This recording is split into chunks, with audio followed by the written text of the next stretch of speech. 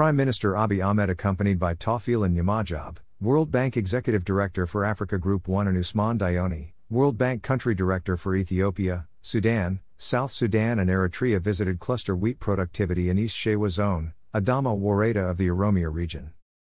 The Finance Minister Ahmed Shahid and Chief Administrator of the Oromia region Shimelis Abdissa have also attended the visiting session.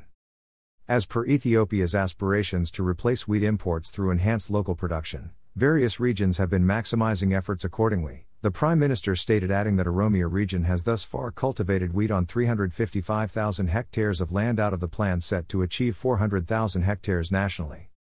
The wheat cultivation sites in Oromia region that have been visited by the delegation promise fulfillment of our import substitution ambitions, the Prime Minister underlined.